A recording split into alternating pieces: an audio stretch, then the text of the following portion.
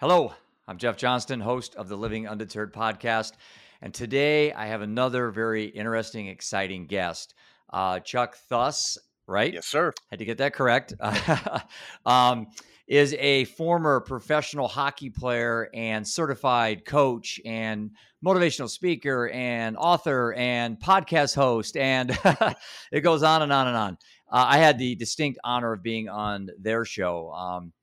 Chuck and Clint Malarchuk do a show called Warriors Unmasked. And when I asked to be on the show, I have to plead ignorant. I'm not a hockey fan. And I wasn't aware that you two have like celebrity status in the hockey world. And so I get on this show and I'm thinking, okay, unmasked.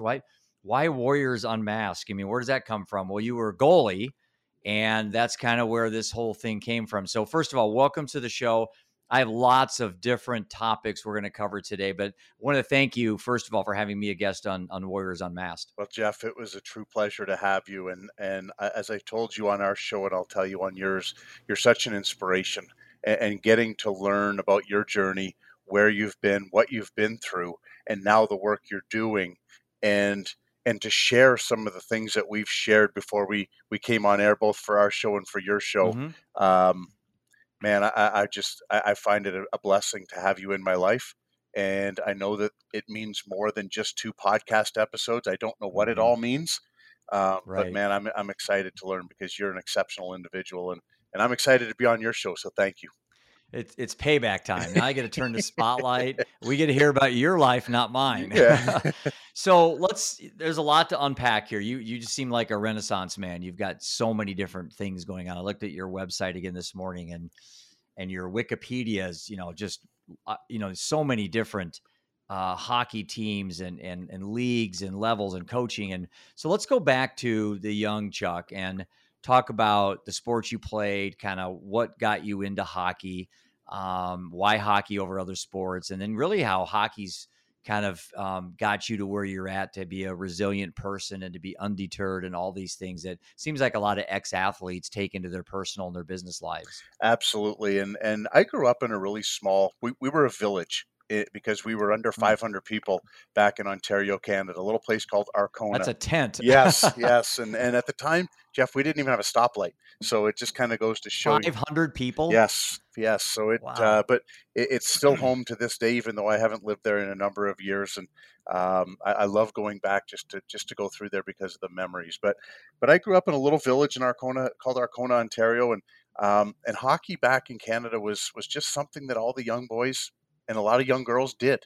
And my older Mm-hmm. brother, he started, and I've often asked my mom, what in why me? Why did you put me in the game? And she says, well, you were at the arena anyway, watching your brother, and I figured you may be interested in it. And that was a pretty good assumption, because it didn't take me long as a young 3-year-old when I jumped on the ice for the first time. It just caught me and hooked me. And by the time I was 4, I turned to be a goalie. And never looked back. Spent just right at, I think, 30 years at the position, and Wow. yeah, a lot of fantastic memories, a lot of challenges. I'll tell you, a lot of challenges. But I look at them, and they made me in part who I am, because it can be such a humbling position. One Now, the first thing I'm thinking is 3 and 4 years old. I'm 56. I can't even ice skate at 56. It's like, and in Iowa, we wrestle, and they put these little kids in these baggy singlets and they come out on the mat at 2 and 3 and they just look at each other. They don't know what to do. And the mom and dads are screaming. Now, is that the same as like pee-wee hockey? I mean, there's no way these kids at that age know anything about hockey. We knew next to nothing, and we were pushing chairs around. We were pushing 5-gallon Yeah, buckets around, just to learn and that's get used to awesome. skating and falling, and knowing that it didn't hurt, that you could get back up and just start pushing again. And Mm-hmm. it was amazing when I look back now how they got us prepared to be hockey players, and the way they taught us to skate and to not be afraid of the ice. And because when you think of it and you fall, you think it's going to hurt, but I mean, you Mm-hmm. just got up and you just kept going, as so many young kids are so undeterred by any of that. They just keep going. Were there any other sports? Yeah, as I grew up, I played some golf. Played a Okay. lot of baseball, a lot of baseball, Okay. because we had a diamond in town, and I played for the local league, every summer was filled up with baseball and golf and a lot of soccer. And we played about everything in our neighborhood because all the kids, we knew each other. And Right. back then you were safe. Everybody's parents Hmm. looked after everybody else's kids. And I mean, back then, Jeff, we didn't even lock the doors on our house. That's how Yeah. safe we were. And Right. we spent hours and hours playing baseball, soccer, kick the can, hide and go seek, you name it, we played Hmm. it. Um, and it's much different than it is today because these kids, and my daughters included, they do sports 12 months of the year. And when you're, Yeah, and they have to like bet on, they have to commit on one or two yes, early. Our sons all went to the largest, the 4A schools in Iowa, which are the biggest schools. And by the time you're in, seventh, eighth grade, if you want to play college, unless you're a freak, a phenom, you got to say, okay, I have to bet on one thing, yes, yes. and that's if you want to play college or professional. But for most kids, playing 3, 4 sports is only for the small school kids. Yeah, and my daughters had to do the same thing, and we've had some tough decisions to make. Right. And they're both high-level gymnasts, and they've stuck with it, Mm-hmm. and they love it. But cheerleading and swimming and Mm-hmm. volleyball and all these other things have come, and dance. We've had to have those conversations, but like you said, in order for them to chase their dream and really be competitive, it's a one-trick pony, and to me, I understand it to a degree, but yet I Mm-hmm. think that kids miss out on a lot by not being able to participate in multiple sports like we I did do when we were too. young. Yeah, because I played them all Yeah, too, and I actually played 2 sports in college, but I mainly was a basketball player. But the golf team didn't have enough guys yeah. in junior college where I went, so I just say I played 2 sports. But Nice, nice. it's really, really one, Yeah, and I was average at best at yeah. that. But so go back to high school. So you go through high school. You're obviously a pretty good golfer, and then you commit to go to college. It was Miami, right? Miami University, but there was a little bit Okay. before that. I was Okay. playing junior hockey, and I was drafted in a league in Ontario called the Ontario Hockey League. And Hmm. and so it's really one of two ways you can go. And I thought I wanted to play in the Ontario Hockey League, and was drafted and went to camp. Didn't make the team. I was sent back home. Is that like the minor leagues hockey or It's something? it's Equivalent for us lay it's people? sort of equivalent to college, just not at college. It's a league that there's three. Gotcha. It's a Canadian league, and Okay. these kids, they play a lot more games. They play 80 games, I think, as opposed to college. We Oh, played wow. 35 or 40. Right. Um, so so I was drafted there. Didn't make the team. They called me up partway through the season, and little did I know back then, my mother said I wasn't going to go. I didn't even know they called. Um, and later was then draft in an expansion draft the next summer. I was picked up by another team, went there, played about 10 games, and was cut from there as well. And Hmm. so there were many obstacles along the way before I got to Miami. Um, Undeterred. Undeterred is exactly right. And I used to say, why me? I don't Right. understand this. All I want to do is play hockey. I want to play in the National Hockey League, and that's what I want to do. But um, I guess there was a bigger plan for me, and as we'll continue Mhm. to unpack that. But so I Mhm. was I was very fortunate because back then, which was in the early '90s, the NCAA, they would allow you to appeal your eligibility. And because I had lost my college eligibility, but I was able to appeal it, and Miami was willing to do that. Hmm. And Wow. yeah, it was pretty fascinating. And so I went to Miami as a freshman, but couldn't play my freshman year or 9 games of my sophomore year before I was eligible to play varsity.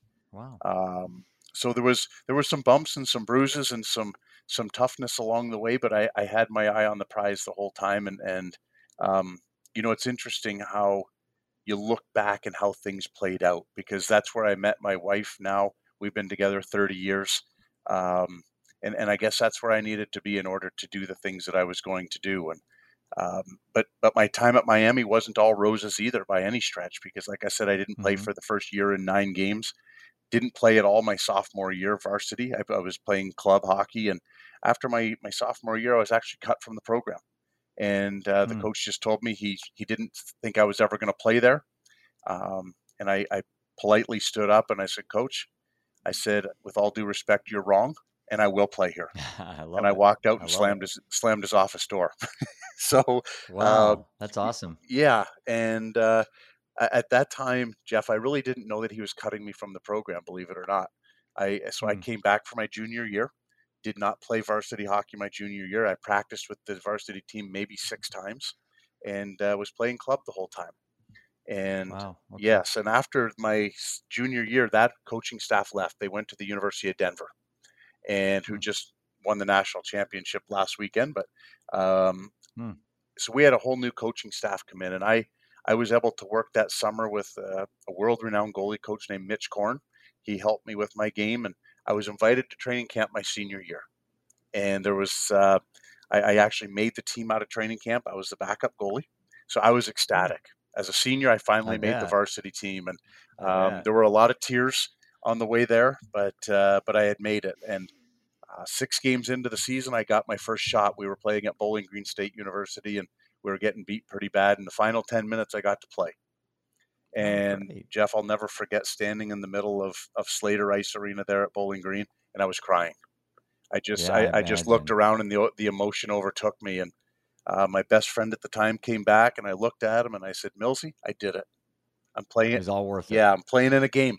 And I was standing there crying in the middle of a hockey game, and he puts his arm around me. He says, "This is just the beginning. Let's go." Taps me on the pads, and he takes off. I'm thinking to myself, I've spent 3 years to get here, and you told me this is just the beginning. Are you kidding me? That's Yeah, awesome. That's awesome. and he was right because the rest of the way I played every game but one, and it Yeah. was quite a story. I was given all kinds of accolades for my work and my dedication, and um, I saw the award, the Terry Flanagan Memorial Award on your bio. It's ironic. It says for his perseverance in staying with the sport despite the lack of playing time. Talk about undeterred. I mean, that's just got it right on your forehead. Undeterred. yes, and I have that. It's interesting because I have that. Trophy hanging up, or it's a plaque. I have it hanging up in my back room, my man cave, as a lot of guys call it, That's awesome. um, and I smile every time I look at it because that one really hit me, to be Hmm. given that award.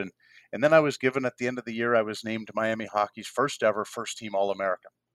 So Saw that too. yeah, so Yeah. it was quite a ride. But what a lot of people don't know, or they're starting to learn about Chuck, is that through all of that, I was dealing with things off the ice that even in the 90s we didn't know about. Now we know it to be test anxiety. So I was dealing with a lot Yeah. of social anxiety and test anxiety, Yep. and Yep. trying to navigate that on my own because nobody really Hmm. knew what it was, and I certainly didn't know how to explain it. I thought I was the only one Hmm. that was going through it. Um, but man, it was. As I look back now, and I shared with you that I was writing a book, and I share with you the different things that I was doing back then to help with that social anxiety and that test Hmm. anxiety. And um, man, it was that was a tough time, but I was able to Right. navigate it and find my way through it. And it wasn't always that easy, and I'm sure we'll get into that as we continue on. Yeah, so you have a professional, then a coaching. Where did you coach, or what's your kind of your best moments in the coaching arena? Yeah, it. So I went on to, like you said, I went on to play 8 years professional, in which a lot was very difficult as well. It was enjoyable. I would do it all again, and I don't want anybody to think that I wouldn't, because I would live it all again. But the anxiety that I was dealing with at Miami found its way into my hockey game, and I used to get sick before every game that I played. Physically Mm, sick. One night I was actually mm, taken to the hospital. I was having a panic attack after warm up, mm. but in the 90s nobody knew that. I don't Right. blame the doctors. I don't blame our medical staff. Just nobody talked about it. Nobody knew what I was dealing with. And Were you just nervous of performance or failure? I think both. I think more failure. As I look back at it, I didn't want to let my Right. guys down. I didn't want to be the Right. reason that we lost. Right. And I used to get just violently ill. I'd be over the garbage can or Hmm. over the toilet getting sick, um, and it just drained me before every game. As I look back, and I think, how in the world did I ever make it through? But I Well, found a the way. average fan, average fan doesn't understand what, I mean, unless you played sports, what the pregame butterflies, I like to call it, and my son's a college golfer, and I tell Ian before tournaments, be anxious but never Yeah, nervous. Be anxious. Anxious is awesome, Means you're and ready. anxious can create, it means you're ready. It means you're ready to go. You're excited, but Yeah. nervous, that's a negative. And I'm sure as you get into we'll talk about your, post playing coaching life and your motivational speaking, all that stuff. You probably talk a lot about the pivot from being nervous to becoming anxious, which is actually healthy. Yes, I do speak a lot. And actually, I was just texting with one of my clients just a few minutes ago and um, saying just that. Hey, it just means you're ready. It's okay. It's Mm-hmm. good to have a little bit of Mm-hmm. that in your tummy. It's okay. It means you're Mm-hmm. ready because you've put the work in. And she went out and placed third in her event today. So she was pretty excited about Awesome. that. It was pretty awesome. Um, but yeah, after my playing career finished up, I turned to coaching, and very very fortunate to coach Team USA world at the World Championships for inline hockey. I did that for I five saw years that. and Yeah. was able to You got travel. a bronze, right? And some golds, I Yes, think, yes, right? sir. Yes, Yeah. sir. And Yep. traveled to some amazing places. Been to the Czech Republic. Been to Colombia. Been to Hmm. France. Just been to Italy. Been to some amazing places to coach. And um, yeah, won some gold medals and a bronze medal on the international stage. So that was really really exciting. It's always neat to represent your country. And but I was going through some tough times when I was doing that as well. Yeah, I Uh, bet. I it bet. the anxiety and the depression had followed me after my career off the ice, Hmm. and it had gotten really really bad and really really really really intense in 2007 and into 2008. And in 2008, Jeff, I had made a decision that I wasn't willing to live like that anymore. And I Hmm. had no solutions to why I was feeling like this. I was anxious and depressed 24 hours a day, 7 days a week, Hmm. month after month after month. And driving down the interstate one day, I made a clear, conscious decision that I was gonna end it. Now that I just wanted the Hmm. pain to go away, and my foot went down on my pedal, and I was going to drive my truck into a guardrail, and crying my eyes out. My foot just kept going, and I remember going 85. I thought that 85 miles an hour was the perfect speed because people travel 85, and hopefully that when I hit the guardrail, people would just think it was an accident. Hmm. And I felt like that was the best way to do it. Um, Thankfully, and I say God willing because without God, I wouldn't be here today. There's no question. I pulled over and I slunched over my wheel and just kept crying and made a call for Hmm. help. And Hmm. that was the day really that my life took a turn. Doesn't mean it got easier. It Hmm. just I had that strength to make a call for help, um, and that's what I did. And I still have days that are not easy. I was sharing with you Yeah. yesterday was a very very tough day for me. Uh, You and I both had tough days yesterday. Yep. yeah, and I know you were sharing with me Hmm. exactly how you dealt with it, and I was sharing with you that I Yeah. pulled my journal out and I just started writing, and there was a lot of words on there that um, I wouldn't share on the show for sure, and people can Well, probably figure them let me out. let me talk about this. I think this is important for people watching this because we idolize sports stars and actors and movie people and stuff and celebrities and I'm always curious to see how people are handling or coping with what's their coping mechanisms. Now, you said something when we were talking before the show that I don't do. Now, I do. I wrote a book and I do write, but I don't journal. So I've got my set of coping mechanisms. But I want you to expand a little bit on the journaling. That's something I've not really talked a lot about because most people I talk to in this mental health space, that just doesn't seem to be, something that comes up much. But when you said it, I thought, wow, that's kind of a no brainer.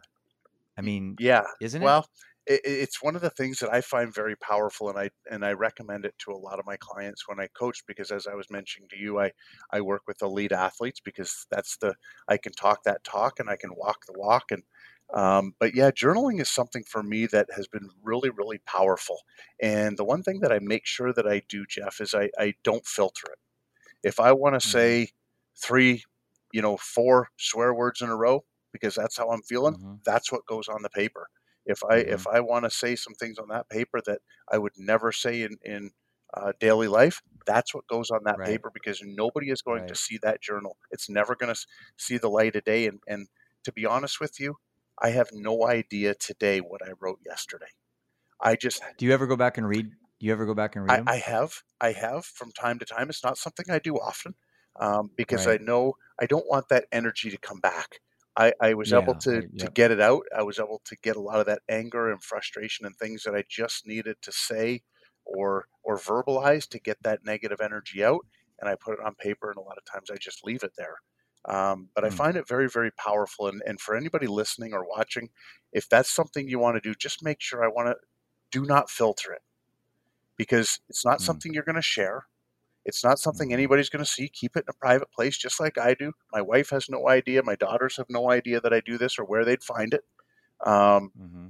but I just let it all out. And a lot of times it incurs crying when I do it, and that's Hmm. okay. There's something that needs to be healed. There's something that needs to get out. Um, and it's really, really a powerful process for me. And the other thing that I've done, Jeff, I'll share with you, is I've done that. I've journaled. I've gotten that stuff out, and then I've went to my fire pit and I've burned it.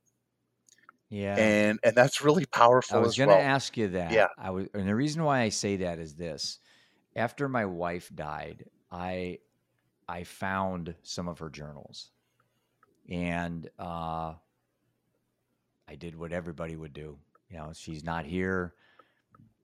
I know no harm's going to come out of reading them because I can't, you know, if there's anything in there about me she didn't like, I can't hold her judgment because she's not here. So there was no yeah, downside. But in reading the journal, and that's what I was going to ask you when you say that they don't know where it is. Well, if you passed away, eventually somebody discovers these things. yes, So I think the burning idea. I know if I ever wrote a journal, because there was things in my wife's journal that I was not aware early in our marriage. And this is the first time I've ever talked about this publicly. And I'm not going to be specific, but I think you'll understand my point. I wasn't aware publicly of some of the cracks that I was neglecting to correct. You know, this as a husband, I was oblivious. You know, I was married, I was building up my company. I was just kind of oblivious. But in the journal, my wife was very open about her feelings towards things, and I missed it. So I think in reading the journal for me, it made me be hypersensitive to the rest of my life, not missing those opportunities. So something good came out of yeah, me finding that journal. And she's not here. I'm certainly not anything in that journal going to hold it against her. So when you said about burning it, you know, if I kept a journal and I had intimate details about how I felt about family members and things, I may burn it. I mean, I don't know if I don't know if I could keep it, that journal. I'd always be wondering. It's like having that gun in your safe. You're always wondering if you leave it unlocked someday and some kid stumbles over yeah. it and kills themselves by accident. That fear is always in there. But having that journal floating around, that I don't know. That I think if I kept a journal, I'd probably do like you said. I'd probably destroy it. And there's a lot of power in that, because you're Yeah. taking that anger and you're burning it, and and the way I look at it is you're turning that energy back over to the universe to Right. use it for good, right? Like the negative, Right. and when you burn it, you turn it into the white light and you share it with the universe to do good Hmm. things with. And so there's a lot of there's Right. tremendous power in that. And Hmm. yeah, if anybody's led to do that, it's a very, very powerful process, and it's a powerful process to let go of some of these things, that we tend to hold on to for a long, long time. And I think it's been proven though that as humans, we retain things better when we see it, hear it, and write it, yes, and that can be even ourselves doing it. Not like you know, reading your book or watching a podcast, but actually you taking the initiative to write. That fact that you're writing it helps you retain some of that stuff. And again, yeah, I don't know. I think that's a really interesting thing. I'm going to start talking more about with people on my show and people that, because you now are pretty heavy in the mental health. You know, that's what got me on your podcast was you guys know I'm a mental health advocate, yes. and here's these two, you know, hockey players doing a mental health show. I thought, well, this is cool, you know. But so yeah, so let's talk. So we get into your professional career. Obviously, at some point that comes to an end. You get into coaching. You have a very good coaching career. Okay, now we're done with pretty much done with hockey now. Yes. So tell me about Chuck's life from that point to today. So after I hit rock bottom, and it took me, Jeff, about, Now, can I ask one more question? you can ask me anything. Were you abusing any substances during this time? Um, I would say during college, I was over consuming alcohol, Me a too. 100%. Yeah. And I didn't Yep. know it at the time. And even into my And that was it. Nothing know else, what? just alcohol. I've never Yep. done any drugs in my life. It's something I'm very, Me very too. proud of. I don't Yep. hold it against anybody that does. Um, Yep. it's just something that it scares me, if I'm being 100% honest with Hmm. you, Jeff, Hmm. because I've seen so many people just start, with what you call basic drugs or whatever, and before you know it, Hmm. just not very many good things happen. Um, Yeah. and so that's something I never did. But even into my professional career, I think I was masking the anxiety with the alcohol. Not that it Hmm. affected my game. I don't. I mean, I say not affect my playing. It certainly affected me because I was having anxiety before games and whatnot, but I didn't know it. Um, Mm. and today, I hardly drink at all. And when I say Right. I hardly drink at all, I had about a half a glass of wine a week or so ago, and I poured the rest out because it tasted awful. Um, I Yeah. just it's just something that I choose not to do. It's not Yeah. bad. That's the key word. It's Yep. it's Choose. I just don't want to feel that way. And listen, Right. I like to sit down with friends and have a nice glass of wine, um, but I find it less and less all the time appealing. And just Right. because I like to be me, I like to tackle the day or approach my day in 100% because Hmm. not every day is 100% for me. So if I Hmm. approach it with alcohol in my system, a 70% day quickly becomes a 40% day. Wow. And Yeah. That's it. I've never heard it phrased that way. and That's I remember oh too well what those 40% days were like. Um, yeah. I don't want to be here. I want the pain to stop. Um, Yeah. I'm as for lack of better terms, I get to be a negative Nancy. Yeah. Nothing works out. Breathing is even hard some days for me when it gets like that. I know that sounds crazy. I'm sure you know No, what I it's mean. not. Yeah. Um, Yep. Yep. just everything is a struggle, and that is Hmm. something that I can control. I remember you saying on our show, control what you can control, and that's one Hmm. thing that I can control. Um, and I still, Jeff, I'm aware to have the tendencies that I can have two drinks, but Hmm. after two, for me, it's a race to 22. Yeah. And yeah, Yeah. um, and so I also know that at that second one, I have a decision to make. Right. Am I gonna do this? Because after two, I get very anxious. The anxiety Yeah. goes through the roof, and if I need to get to 22 as fast as I can, and then if Yeah. I, And the decision making ability, just every drink gets worse and worse and worse. yes, So you're making decisions in a context that you're not clear of mind.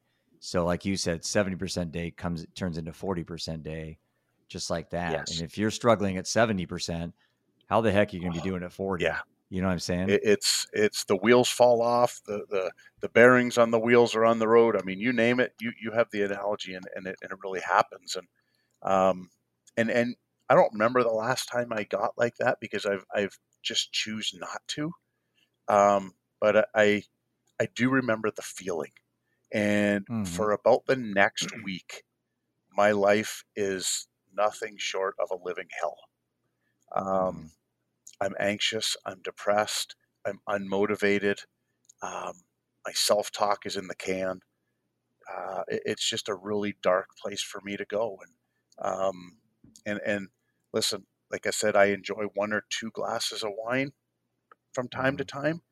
I just have to know that two is where I stop. Otherwise, it gets pretty dark and pretty dreary and very very lonely to say the least. So did you have an epiphany moment? Did you have a pivot day where just like for me, when I woke up on December 24th of 17, I just knew that was the time. Just now we're just talking drinking, but the rest of the stuff, like the tour and stuff, those are epiphany moments as well. In your coaching career, now I'm talking about motivational speaking and your coaching company that you Yeah. have. Was there a pivot day, or is that sort of a gradual? Finally, you said, you know what, I kind of like motivating people to have better lives, or just was it boom one day you said, this is what I want to do? It was a conversation on a Friday, and I wish I had the date. I know it was in 2016. I just don't have the particular date. But at this point, I hadn't shared with anyone. My mother, my father, my brother, my sister.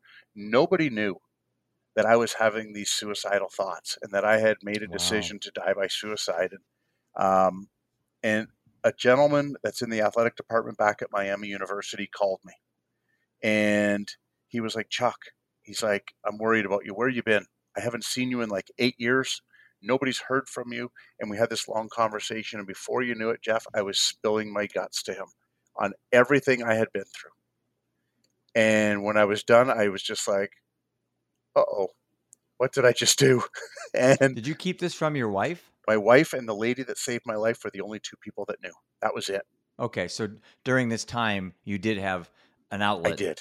with your I wife. did. Good, And good, the good. lady that I called that saved my life, her name is Sheila. And but nobody else had known. Wow. And so at the end of this conversation, I said, you know, I said, you've known what I went through on the ice, and now you know what I went through off the ice. Is there any platform for a guy like me to share this stuff and maybe help somebody coming up behind me? Absolutely. So, and that's what he said. Yeah. He says, absolutely. Are you kidding me? You're ready made for Yeah. this. And I just didn't know. Right. Innocently, I didn't know. And he said to me at that point, this was in 2016, he says, do you know what the number one issue in college athletics is?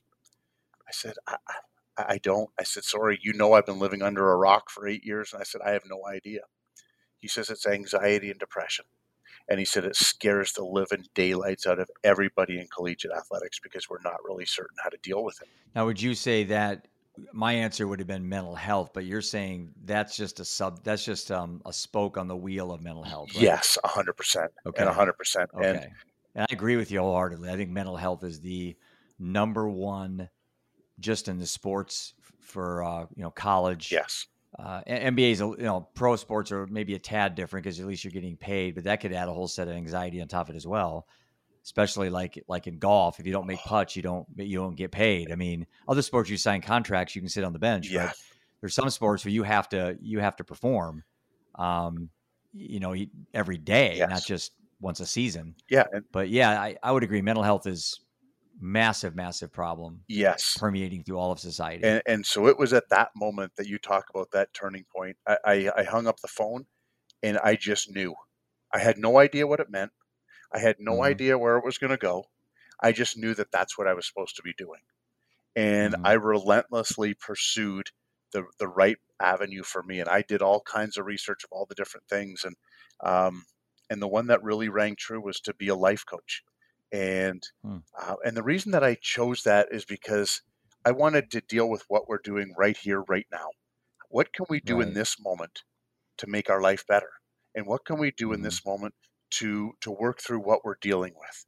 And yes, we can go back and we can start to heal some of the things from the past, but I was more worried about this moment right here because this is where life is Hmm. happening, and that was really the platform that allowed me to do it. And from that, I started to really recall my whole journey, because at that point, I really hadn't thought much about it. All the things that I had been through, Right. being cut and not making the team at Miami, and then turning it out to be an All American. It was just things that I did. It was just part of Chuck's life, but I started to map out what that looked like, and now I share a lot of that when I speak, and I don't share it, Jeff, to impress people, but more Yeah. Yeah. I understand. to Yep. impress upon them that Right. A, you can do anything you put your mind to, but B, Right. on this journey, you are not alone. There's guys like Hmm. Jeff Johnston and Chuck Thus that want to Yep. reach out. They have their hand out. We want to walk the journey with you. We love and care about you. You matter and you're worth it. All you have to do is say the word. Just even put a finger in the air. And let me tell you, I'm standing there right beside you. So those people listening right now, what's the difference between like a life coach, a mentor, a counselor? There's all these different terms that come to mind. For the layperson out there that kind of lumps them all into one box, like motivational speaker. It's like, what's the difference? The biggest difference for me is I do a lot of questioning because I believe that everybody has the answers within them, but I also share a lot of my experience. And Hmm. like I said, a lot of the different things, a lot of the different modalities, they talk about the things in the past and they want to work on things that have happened. I'm more interested in what can we do right here, right now, in this moment to Hmm. improve things right now, but to improve things Hmm. moving forward as well. And I often talk a lot about filling the toolbox. What tools can I give you? What tools can we discover together so that in the moment when you need something like, and I'm going to use your son, for instance, he's on the ninth Mm-hmm. green and he's got a Mm-hmm. 10-foot putt for par or for birdie. And all Mm-hmm. of a sudden he's like, oh goodness, yeah, this is Mm-hmm. a big one. And all of a sudden he starts to get a little anxious. What can he do in that moment so that he can calm himself down, so that he can effectively, because he knows he can make that putt. He's made it 150 Mm-hmm. times. But all of a Mm-hmm. sudden, for some reason, some anxiousness has come over. So what tool can I give Ian at that present moment right there to know that if he turns around, takes a couple of deep breaths, envisions the putt being made, just walks away from it for just a minute, gets quiet, recenters himself, gets dialed back in, understand that life is happening right here. You can see himself start to go from this level. He starts to come down, clears his mind, walks up, and he makes a 10-foot putt. So I like to, if that makes any sense, I like to equip It the does. athlete It with does. those tools that even though Chuck's not there, they can dig in and be like, okay, which one of these do I need? You know what? A little deep breathing is going to help. A little bit of quiet time away from my ball is going to help. Some centering is going to help. And just knowing and being reconnected is going to help. And so you grab them all, you do your little thing, and you go make your putt. Well, you know where your biggest profit center could be is parents, because I tell you what, it is very emotionally draining. And I'll use golf for example, because golf is one sport where, like this weekend, he had 36 holes on the first day.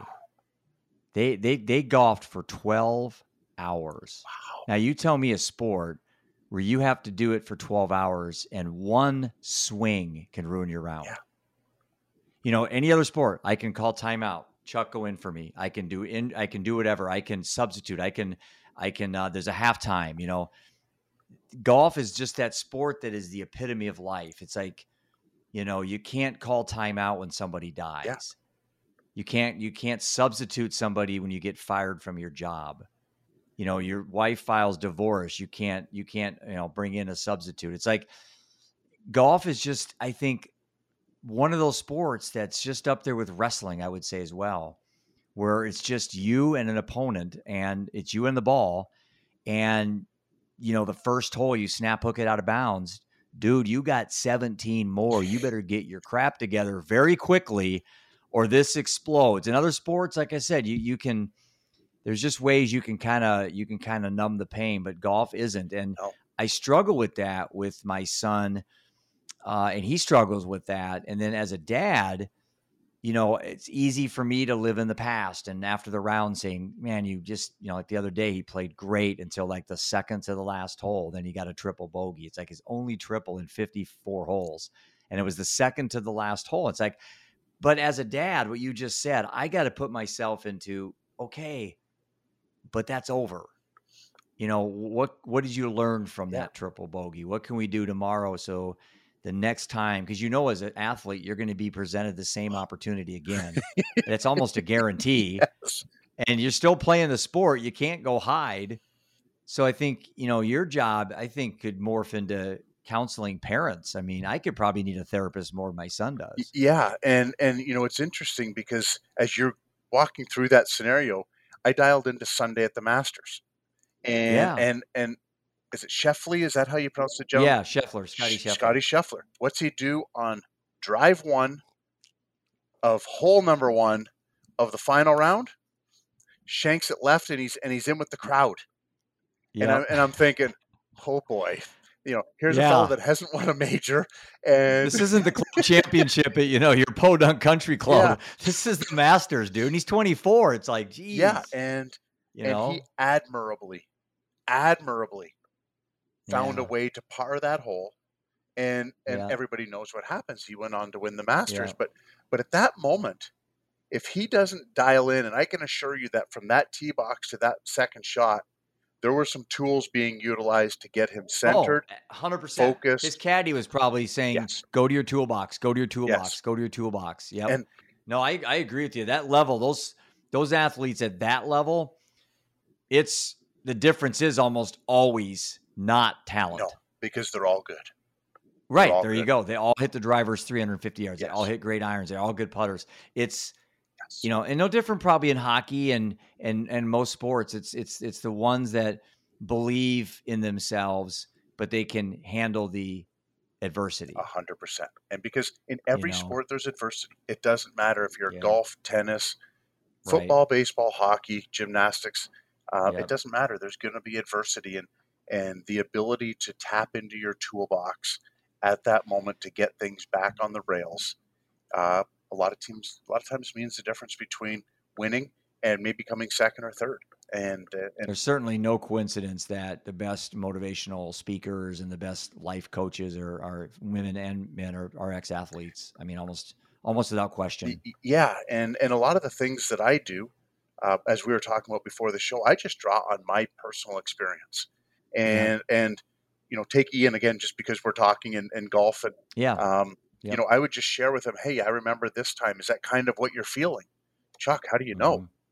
Well, because I've been in even though it's hockey Right. to golf, the situation is similar, right? I was a goalie. Mm-hmm. There wasn't anybody that was going to stop the puck behind me. If I didn't make the save, the red light went on. 10, 15, 20,000 And people everyone stood up, stares at you. and they start chanting, you're a bum, you suck, all these other different things. And you're like, yeah, that, You can't hide oh, either. You're in a big outfit, you look like a giant grizzly bear out there, You guys are, and you take off all that stuff and it's just a human underneath that whole goalie outfit, yeah. Um, And there's just nowhere to hide. And so it's, there's a lot of those things that I like to draw comparisons on.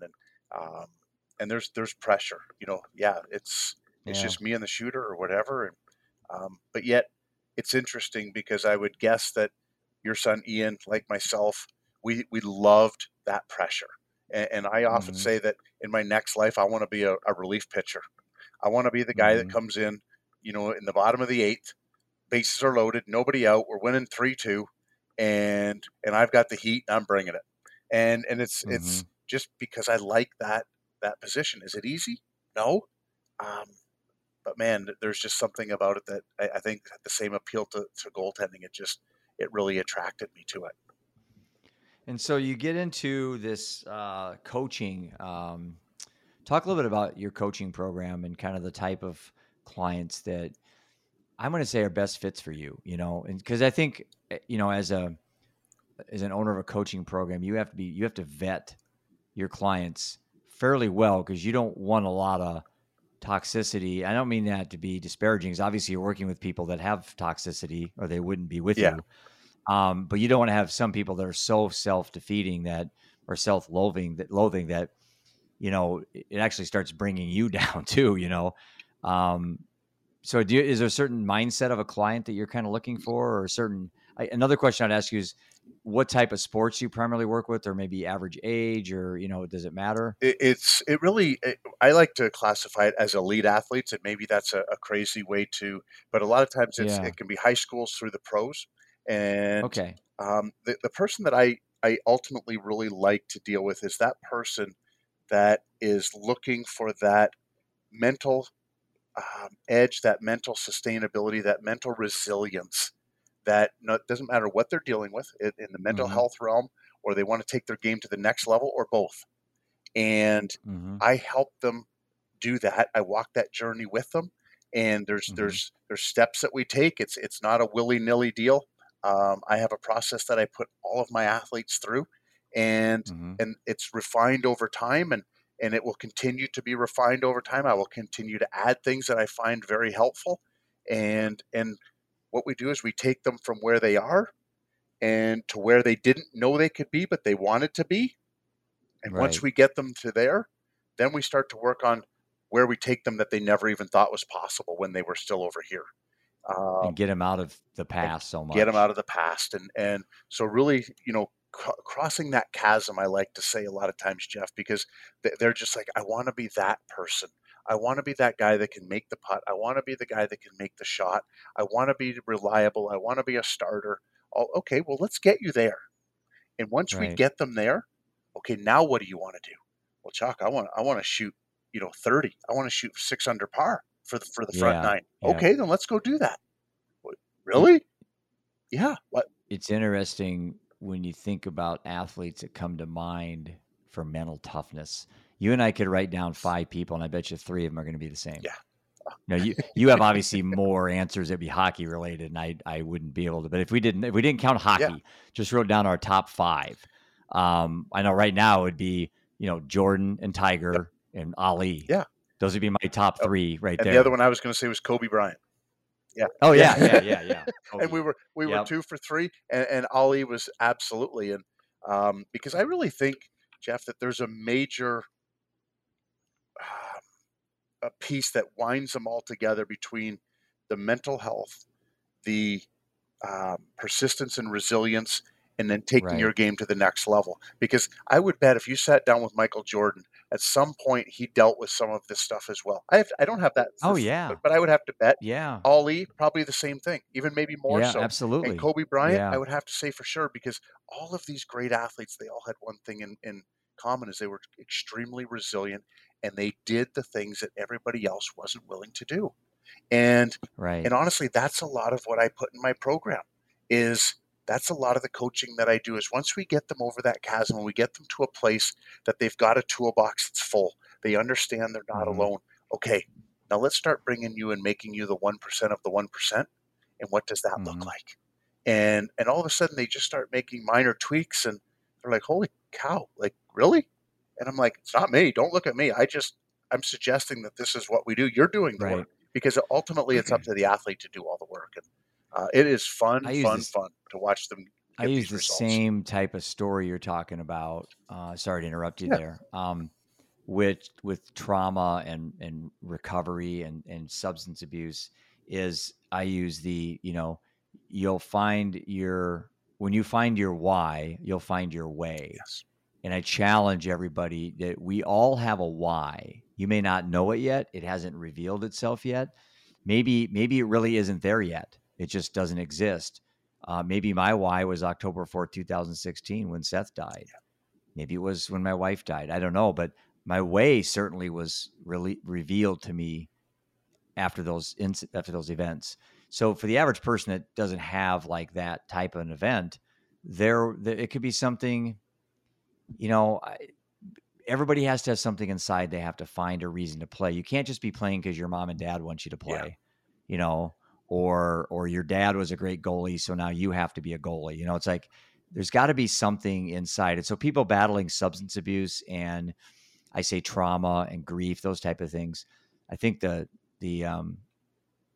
pivot, I guess, is I say that word a lot. The pivot point, I guess, is trying to figure out what is that why? Why are you doing what you're doing? And I asked Ian this a lot about golf when he's kind of struggling. I say, why are you playing golf? Well, I mean, I'm not saying that like, why do you play, you idiot? No, I'm saying, why are you playing? Yeah. And I try to let him answer that himself, but it's hard for me to not talk. So I always kind of interrupt him. But I'm always asking him during the moments of adversity, why are you playing? You playing to avoid adversity? Or are you playing to fight through adversity? Because in sports, as in life, adversity is on the doorstep every freaking day. And sometimes it's on the back door, the garage door, it's on your roof. I mean, it's coming in. And so if you're not playing sports, you're going to have adversity in life. You're going to have adversity in your marriage, you're going to have adversity in your job. Yeah. So, sports is such a great, snapshot of life. It really is. And you are so right, because all sports. And as you said that, I think part of that, and I'm going to use the word addicted, because I think for a lot of us, it becomes an addiction. I agree. That pursuit of excellence, that pursuit of personal growth, that pursuit of, 100%. I can do anything. And that's not egotistical when I say that, because at the time you're not thinking, oh yeah, if I do this, I'm the man. You're really not thinking, or I never did, and I don't think a lot of athletes do. I think it becomes an addiction to, if I get in a slump, to come out of it bigger, better, faster, stronger. And that can be the opposite effect too. Like look at, you know, it was Simone Biles, I think, and she withdrew, Yeah. and Michael Phelps has talked about his addiction, his mental health issue. So you're right, it can be an addiction in a constructive way, Yes. but it certainly can be an addiction in a deconstructive way. Absolutely. And I think that's where the value of having someone to speak to a lot of times can Hmm. come in. I wish I would have had somebody when I was playing to talk to, because I Hmm. know my approach was always, you are never going to outwork me. You're going to stay up till midnight. I'm staying up till 1. You're going to get up at 6. I'm getting up at Yeah. 5. And part of that is I still have that in my coaching today, because I have such a desire to be a better person so that Hmm. I can show up as a better person. I can bring more to the table for the people that I'm working with. And there's times that it becomes unhealthy for me because I run myself into the ground. I become, and Hmm. that's what happened yesterday. I became so exhausted. I had kind of overdone my boundaries, and I just stepped on my Right. boundaries, and Right. and then I pay the price. And it's a realization that, hey, Chuck, you can do this. You're doing it, but you have to maintain your boundaries. You have to remember the healthy way to get there. And that's the approach that I take with my athletes as well, because a lot of them, they're, Chuck, I took the day off yesterday. Okay, that's perfect. What do you mean? Hmm. I missed a day of practice. Sometimes less is more. In this situation, Hmm. that's exactly what it was. It was okay that you didn't pick the clubs up. It's okay that you didn't run 10 miles. It's okay that you didn't Hmm. shoot 100 pucks. That's okay. Because Hmm. today, you're a better person for that, because you took the day off mentally. You went and just relaxed. You did some other things. Now you went today and you hit 100 balls in the batting cage, and you put 80 of them over the fence because you were fresh. You took that day. Does that make sense? Like It does, it's and I think for, like, you know, for older athletes that are not really competing anymore, you know, professionally or collegiately, but they're maybe running the, you know, 5K, or they're going to go play in the club championship, and they're playing at a level where they're still trying to compete. There becomes this realistic set of expectations where you know your body really well. Like, I know my limits when I'm working yeah, out. I feel a little ting in my groin or my leg. I just shut down my yeah, elliptical. In the past, I would just say, I'm Rocky, you know, I just, you know, run through it. I can't do that at yeah. 56. I know I'm going to get hurt. And then now recovery at my age is a disaster, you know. So I think as we go from, like, Ian and kids and go to college, and then after that, sports can be there. You know, I mean, you maybe not be able to can play hockey into your 50s, but I'll tell you what, there's a lot of adult leagues around the country. I was in Colorado the other day with some friends, and they're my age, and they play in husband and wife hockey leagues, and it's like rec basketball in Yeah, Colorado. I mean, it's all over the yeah. place. So, you know, you can still play sports and you could still have that competitiveness, but you have to know your limits as you get older so you don't get injured. That's the big thing. Absolutely. And really, that, in my opinion, it goes to even these young collegiate athletes and young professionals. You have to know your limits, and you have to, and, Right. and not in a negative way. What I mean is, you have to listen to your body. If you're tired, it's okay to take a day off. It's okay to, maybe that day you're just going to do some light elliptical, or you're going to go for a walk, or you're going to do something lighter. Hmm. You're not going to put yourself through the rigors. And Right. tomorrow you're going to be better for it. And a lot of the Mm. awareness that I like to bring to my coaching is around that. How are you feeling?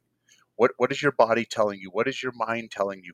What are you, let's dig into how everything feels, because so many of us just go on autopilot, and we just, like a bull in a china shop, all we do is we want to be the best, and at all cost we're going to get there. But if we were to navigate it just a little bit and understand the awareness piece and understand what our body's telling us and our mind is telling us, we're going to get there a whole lot easier, and it's going to be sustainable. And that's the big difference. So, as a coach, what do you tell an athlete? You got two athletes that are both given the same adversity, but one uses it to get them to a higher level of success. The other uses it for an excuse. And I'm saying that maybe they're both legitimate. You know, the person using an excuse could actually be right. It could really be that it was rainy that day, and that you know, it's hard to grip the club. I get that. But then one kid, like Jack Nicklaus used to say, this is a great quote. He'd go to the golf course, or to the range, like in high school and college when it was really bad weather. And he said, you know, I'd go there to bring my golf balls, and I would just sit on the range and listen to people. And he said, I could tell you really quickly the ones I didn't have to compete against that Yeah. day. the ones that were bitching and moaning and complaining about the weather and how cold it was. And he said, I just sit there and I said, that guy's, I'm not going to compete against that guy. But the guy that's not saying anything and down there in the corner grinding, that's my competition.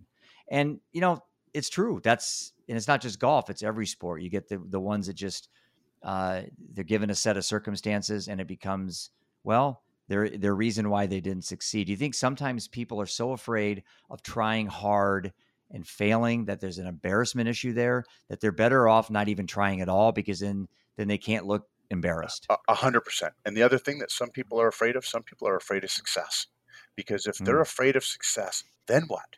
Are people like, if we succeed, then people are going to start to expect this. And do I have it in me to deliver time after time after time? So a lot of times I'll dig into that as well. Let's dig into what this looks like. And because at the end of the day, and I don't say this often, but you can have excuses or you can have results, but you can't have both. Right.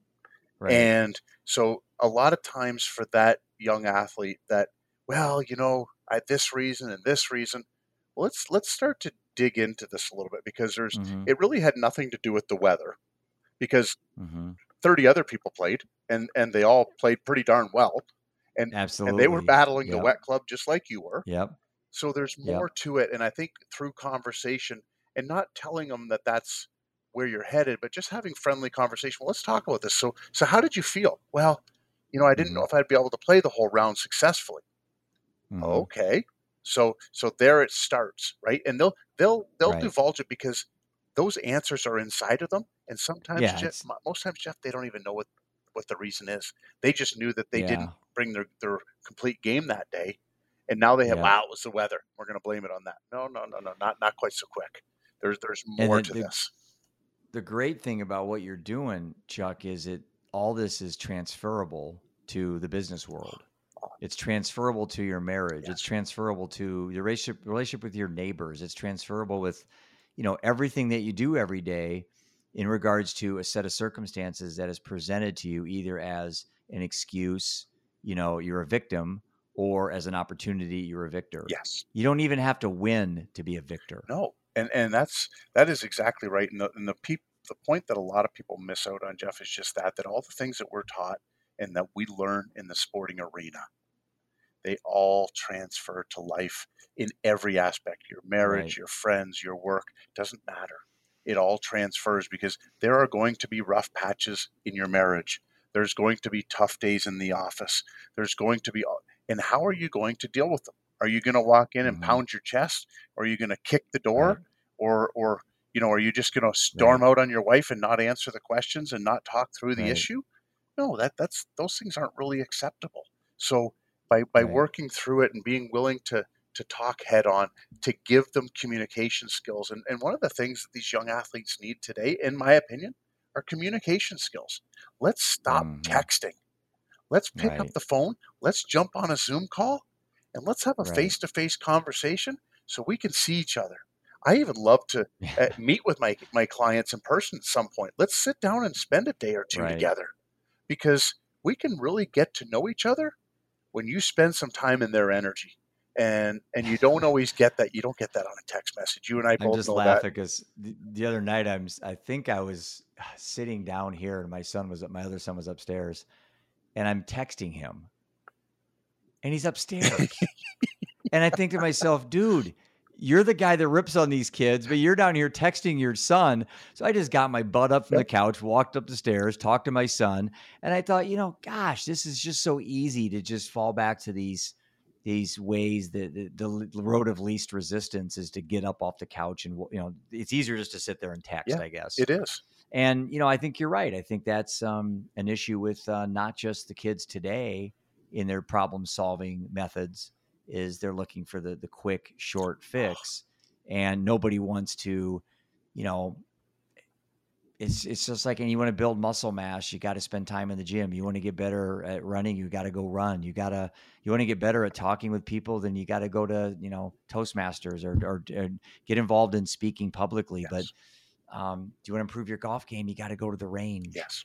You know, if you want to improve hockey, you got to go to the rink and practice on your own, you know?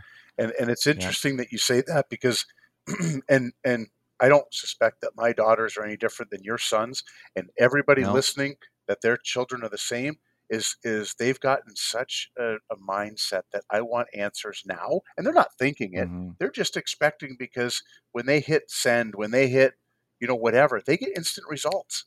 And Yeah. when they text me in the middle of the day and I'm doing something or I'm having a meeting or I'm on my way somewhere and I And say, you don't respond. don't, What happened, Dad? yeah, exactly. Or, hey, can we talk about this at dinner? Oh, Yeah. really? Like, yeah, that's Right. like 3 hours from now. So it's gonna, I have to look you in the eye and actually talk. That's terrifying. yes. And and I often tell my daughters, I mean, you may not want to sit and talk to your dad. You may not want to sit and have a conversation with your coach. You'd rather text or not talk. Yeah. But those skills right there, the communication skills, are going to take you so far in life. You will resolve a lot of issues. You will resolve a lot of things by just putting that phone away and having a good old human interaction by talking. And you can gauge the person where they are. You can understand the tone of what they're saying. You can have immediate feedback back and forth. Um, and I often say we have two ears and one mouth for a reason. You can actually Hmm. listen a little bit as opposed to just read. And I'm just a big communicator when it comes to speaking. Or let's jump on a Zoom. Let's do it this way so that we can have that human interaction. I crave that. I do. Yeah. And I think they may or may not know it. I think on some level they do as well. It's just gotten so ingrained in them that they can text and Snapchat and you know, TikTok or whatever they do, all these different platforms. Yeah. But I still say that there's a lot of power in the human conversation. To add on top of that, coming from the lens that I have with my son and my wife, is that there's a last time for everything, and you never know when that last time could be today. And so, every time that I go back and think of the last conversation I had with my son, I remember in the garage, he got out of prison. He wanted to move in. I wouldn't let him because I had my wife and the two boys here. And I said, Seth, you got to quit drinking alcohol. I turned around. He got in the car with his friends. I never saw him again. Yeah. And my wife the same way. We had to talk on the telephone because I had bought her a house and we were going through a separation. And it was a conversation that didn't go real well, on a topic I won't talk about, but it didn't end well. And this is the last time I ever talked to my wife. And so now in hindsight, I use that, that negative visualization, I guess is what the Stoics used to call it, where now as I think that, car crashes happen, Yeah. things happen. And I don't want my boys to say the last time I talked to my dad was on a text, Yeah. That's, or the last time I talked to my son was on. So now I do text my oh, boys, yeah, but absolutely. I'm a little more cognizant that this could be my last day here or their last day here. Yeah. And it will be one One day day, it will be. 100% probability. Absolutely. Because the old saying is not one of us makes it out of here alive. And the Yeah. one thing that my wife and I have done, and I look forward to it, Jeff, every single evening, is we sit down as a family of four and have dinner together. That's And great. I so value that time. It's a time that phones are not allowed at the table. Right. Um, if you're sitting there even on your smartwatch, I'm like, hey, they can wait. This is our time. This this That's this good. belongs to the four of us, and we talk about our day. We laugh, and we get laughing so much we cry, and but we share everything, and we get into some very very uh, wonderful and strong conversations about what the day was like, how they're feeling, how I'm feeling, and it's really a magical time. And like you said, there'll be a day that for whatever reason that they go off to college, and we don't get to do that anymore. Hmm. Um, but I tell you, I cherish every single one of them, and they all hold a very special place. Sometimes they're very simple, and sometimes they're very in depth. But every one of them holds a very special place in my heart. Well, with that, I value our friendship at this point. It's pretty new, and I will meet you eventually, whether it's on the tour or at some capacity. But it's been a great honor to be able to be on your podcast with Clint and have that awesome conversation we had, and now to repay you to have this conversation with you. And I wish you nothing but the best. I know you do very well in your endeavor that you're doing right now with your coaching program. And how can people reach you if they have questions or if they want to talk about possibly working with you?